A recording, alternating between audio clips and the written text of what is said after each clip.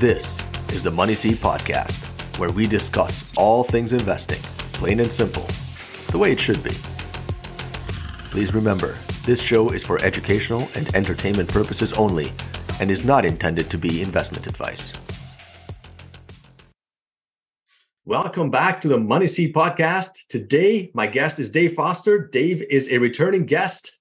Dave is the owner of the 1031investor.com. He is an accountant who specializes in the 1031 exchanges, and he recently published his book called Lifetime Tax-Free Wealth, The Real Estate Investor's Guide to the 1031 Exchange. Dave, welcome back to the show. Gabe, it's awesome to be here, and thank you for not calling me a repeat offender. I appreciate that. Dave, I really enjoyed our first discussion back in episode 44. I encourage anyone and everyone who's a real estate investor or is thinking about becoming a real estate investor to check it out, because a 1031 exchange is the American government's gift to the real estate investors. For those who are not familiar with it, Dave, just give us a quick introduction. What is the 1031 exchange? Yeah, the easiest way to explain it is that in the tax code for 100 years has been the opportunity for people who own real estate, investment real estate, to sell that real estate, and instead of them paying the tax on the profit, they get to buy new investment real estate and indefinitely defer that. So basically what you're doing is you're getting to use the government's dollars to reinvest for your benefit. Because as long as that stays deferred, you're making the money off of it. So imagine the power of, say, a $20,000 tax bill that you get to use for your benefit. And then the next time that turns into a $40,000 and then an $80,000. And all of a sudden, by the end of your investment career, you're generating income for you made off of $100,000 or $200,000 in the government's money. It's the greatest form of compound interest I can imagine. Absolutely. And I think it's absolutely powerful because it doesn't interrupt the compounding, right? So if you have money invested in real estate and your equity starting to grow as you sell one investment property and you buy another one, basically the compounding keeps going. You're not interrupting compounding by paying taxes and paying taxes. It just, the equity keeps growing and growing, which is an absolutely amazing vehicle to grow wealth. Yeah, we had a huge discussion, I remember last time on that. Every time you stop and break that chain, it's like 3 steps forward, 2 steps back. With the 1031 exchange, it does. It keeps that compounding going. So it's 3 steps forward and 3 steps forward and then 6 steps forward. And we've had a lot of investors, including myself, that have used this to our benefit over a lifetime. Yeah, I think people in America don't know how lucky they are because many other countries don't have this idea of a 1031 exchange. Many other countries don't even allow depreciation to be an expense on real estate investment. So America is lucky for those 2 reasons. So if you're a real estate investor in America, it's a great place to be. So Dave, tell us a little bit more about the 6 requirements to execute a 1031 properly. Well, that's where the devil's in the details, right? So the IRS lets us do 1031 exchanges, but the process is very exacting. And if you miss, as you mentioned, the 6 requirements, if you fail any one of them, your entire exchange is going to fail. So just in a nutshell, the requirement is that it has to be investment real estate. So your primary residence or a property that you don't hold for investment use or property that you fix and flip does not qualify for 1031 exchanges. We can talk about the fix and flips later because that's a big bugaboo. But your intent has to be to hold, not simply to buy and resell. From the day of the closing of your sale, that's when your 1031 starts. It's a sale followed by a purchase. From the date of your sale, you only have 45 more days to identify your potential replacement. If you can't, then your exchange dies. You only have 180 days from the date of the closing of your sale to complete the entire transaction. So if you're like one of these poor people that we've had all year who were counting on a new build in Cape Coral, Florida, being done by the end of their exchange date in October after Hurricane Ian, it got a little tough. Thank heavens the IRS came through with some extensions. But normally, 180 days, that's it. Now, you can't do it by yourself. You have to use the services of an unrelated third party called the qualified intermediary. And the qualified intermediary documents your exchange and holds the proceeds because the IRS doesn't trust anybody, right? Let alone you with your own money. So that's what the qualified intermediary has to do. We always have to make sure, because the IRS communicates with us through our tax returns. So in order to make sure that they can follow the paper trail of the 1031 exchange, the taxpayer for the old property has to stay the same as the taxpayer for the new property. So you can get into some entity issues and things like that. And then lastly, of course, the reinvestment requirements. The IRS does not want to see you benefit unless they get to benefit. They're kind of selfish that way. So what they've chosen to say is that if you want to defer all tax, you must purchase at least as much as your net sale. And secondly, you must use all of your proceeds to do it. If you buy less than you sell, or if you take money away from the exchange, you can do it, but the IRS says you're taking profit. So you're going to pay tax on it. So it's very easy, if you're not careful, to end up in a situation where some or all of your transaction is taxable, which is exactly the thing you want to avoid. So you got to be very careful with them. But the benefit is huge. Absolutely. Dave, tell us about the inspiration behind the book. I mean, you've been working with 1031 exchanges for decades. You yourself have lived a dream life thanks to the 1031 exchange. And now you've written a book. What can people learn from the book? Well, the book is all about what's occupied my brain for the last 24 years. And that is, number one, achieving dreams.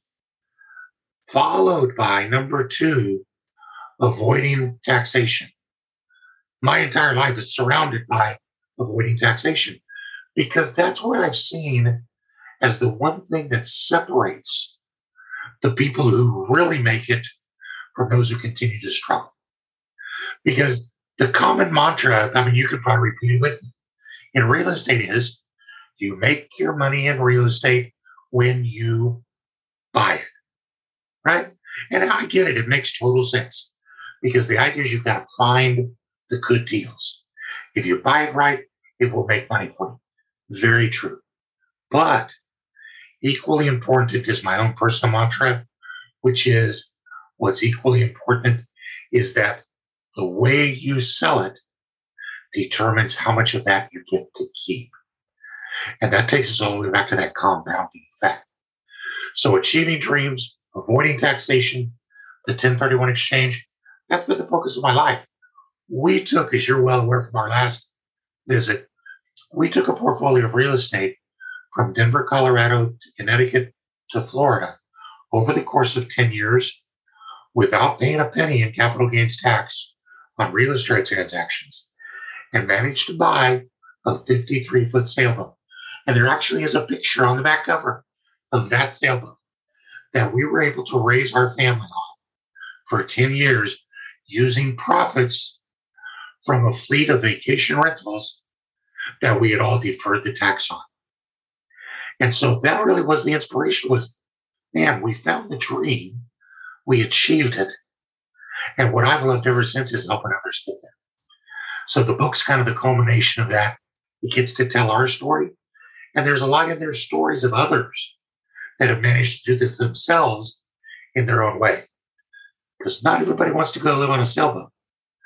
But we've got people in there that managed to retire tax-free. They managed to get an RV and travel tax-free. They managed to accumulate vacation rentals around the country tax-free. They managed to provide for their children and loved ones tax-free income, all using Section 1031 of the tax code. the 1031 is a fantastic vehicle for wealth accumulation. In your book, Dave, you talk about how people who are novice investors versus intermediate versus experienced investors use the 1031. Outline to us what are some of the differences in how those groups of investors use it. Yeah, we're all on a journey, right, Dave? And as you see my gray hair, I'm in a much different part of the journey than you are.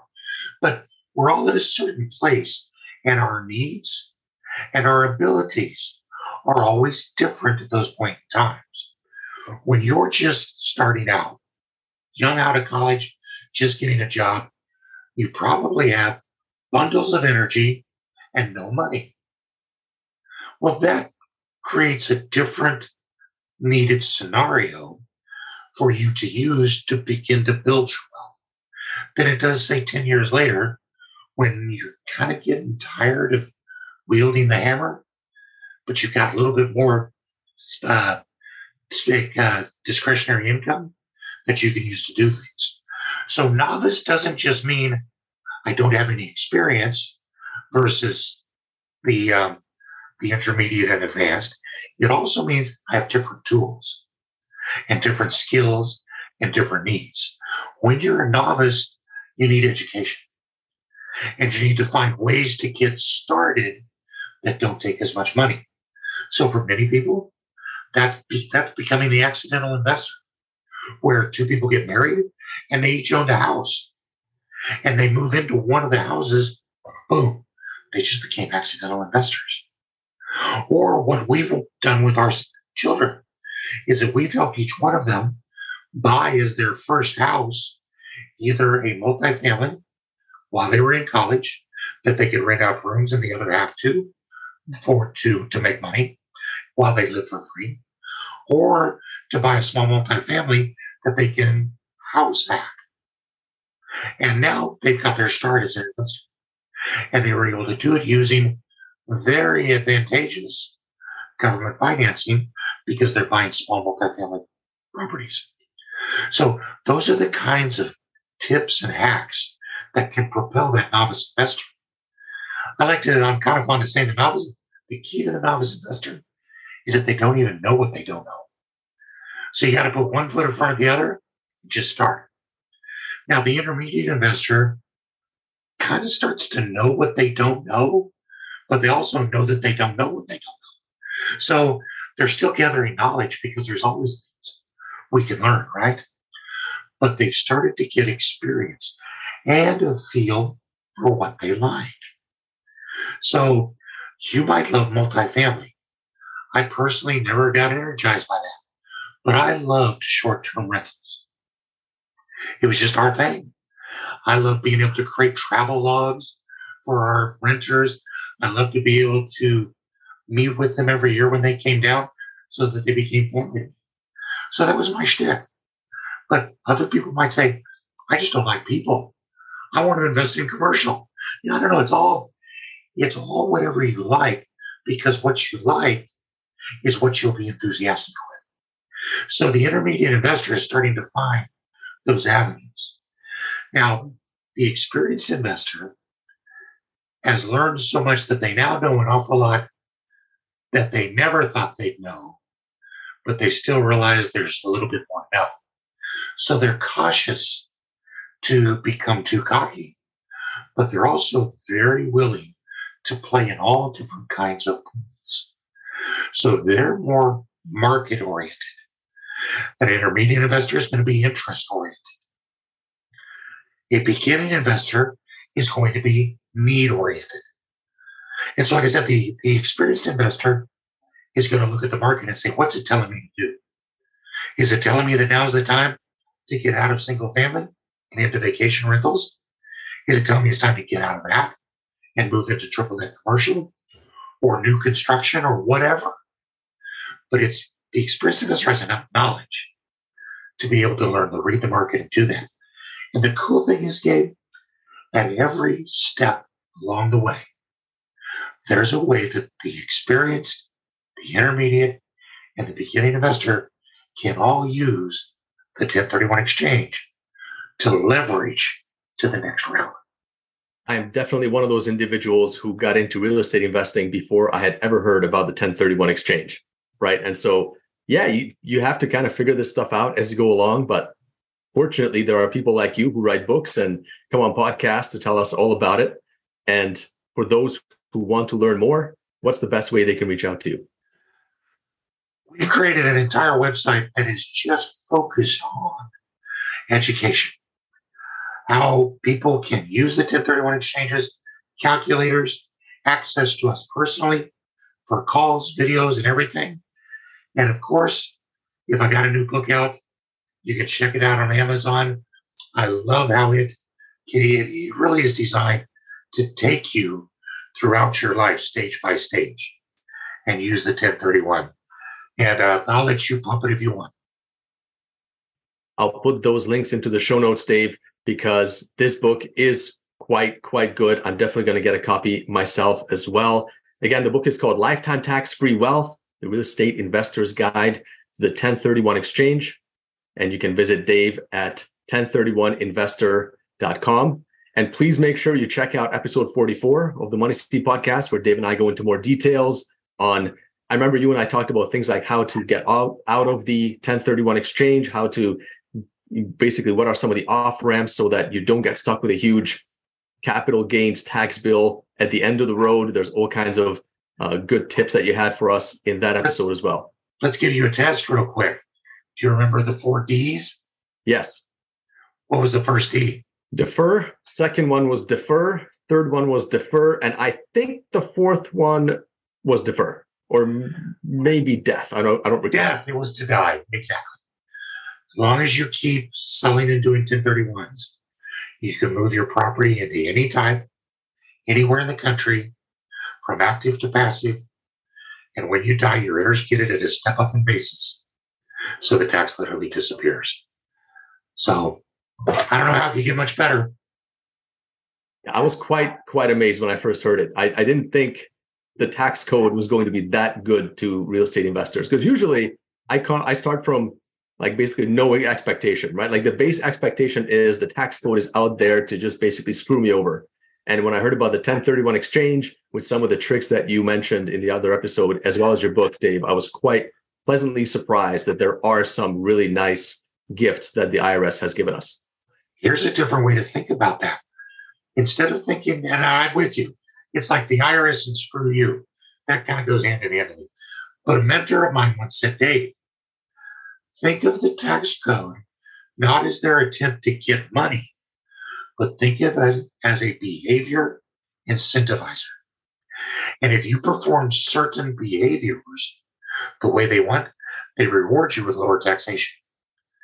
The 1031 exists because a vibrant, healthy, and active real estate market. In the early days, it was an agricultural land market that they needed. And farmers could not sell their farms and buy bigger farms because they would have to pay the tax in between. So it kept them from going bigger. It kept new farmers from starting. And our nation desperately needed agribusiness. Now, put that in today's perspective. Without the 1031 exchange, I'm not going to sell my properties. So that means the person waiting to buy less expensive properties can't get in. It means the realtors go hungry, inspectors go hungry, title companies go hungry. 1031 feeds a lot of people. And all it costs the government is some capital gains money. So they really do want to see it in place. That's a great way to describe it. So yes, I agree. The tax code is a way to incentivize people to behave in a certain way that benefits the country. And I think that's a great way to look at it. Let's end that on a positive note. Dave, thanks very much for joining us today. And I hope to have you back in the future, man. You're a very entertaining guest. We had a lot of good feedback on the first time you were on as well. Hey, my pleasure. Anytime. Have a great day. Thanks. Hey, thanks for joining us for another episode of the Money Seed podcast. Please remember to click like and subscribe. It really helps spread the message to other investors, and it helps attract new viewers to the show. We appreciate your support. Thanks very much.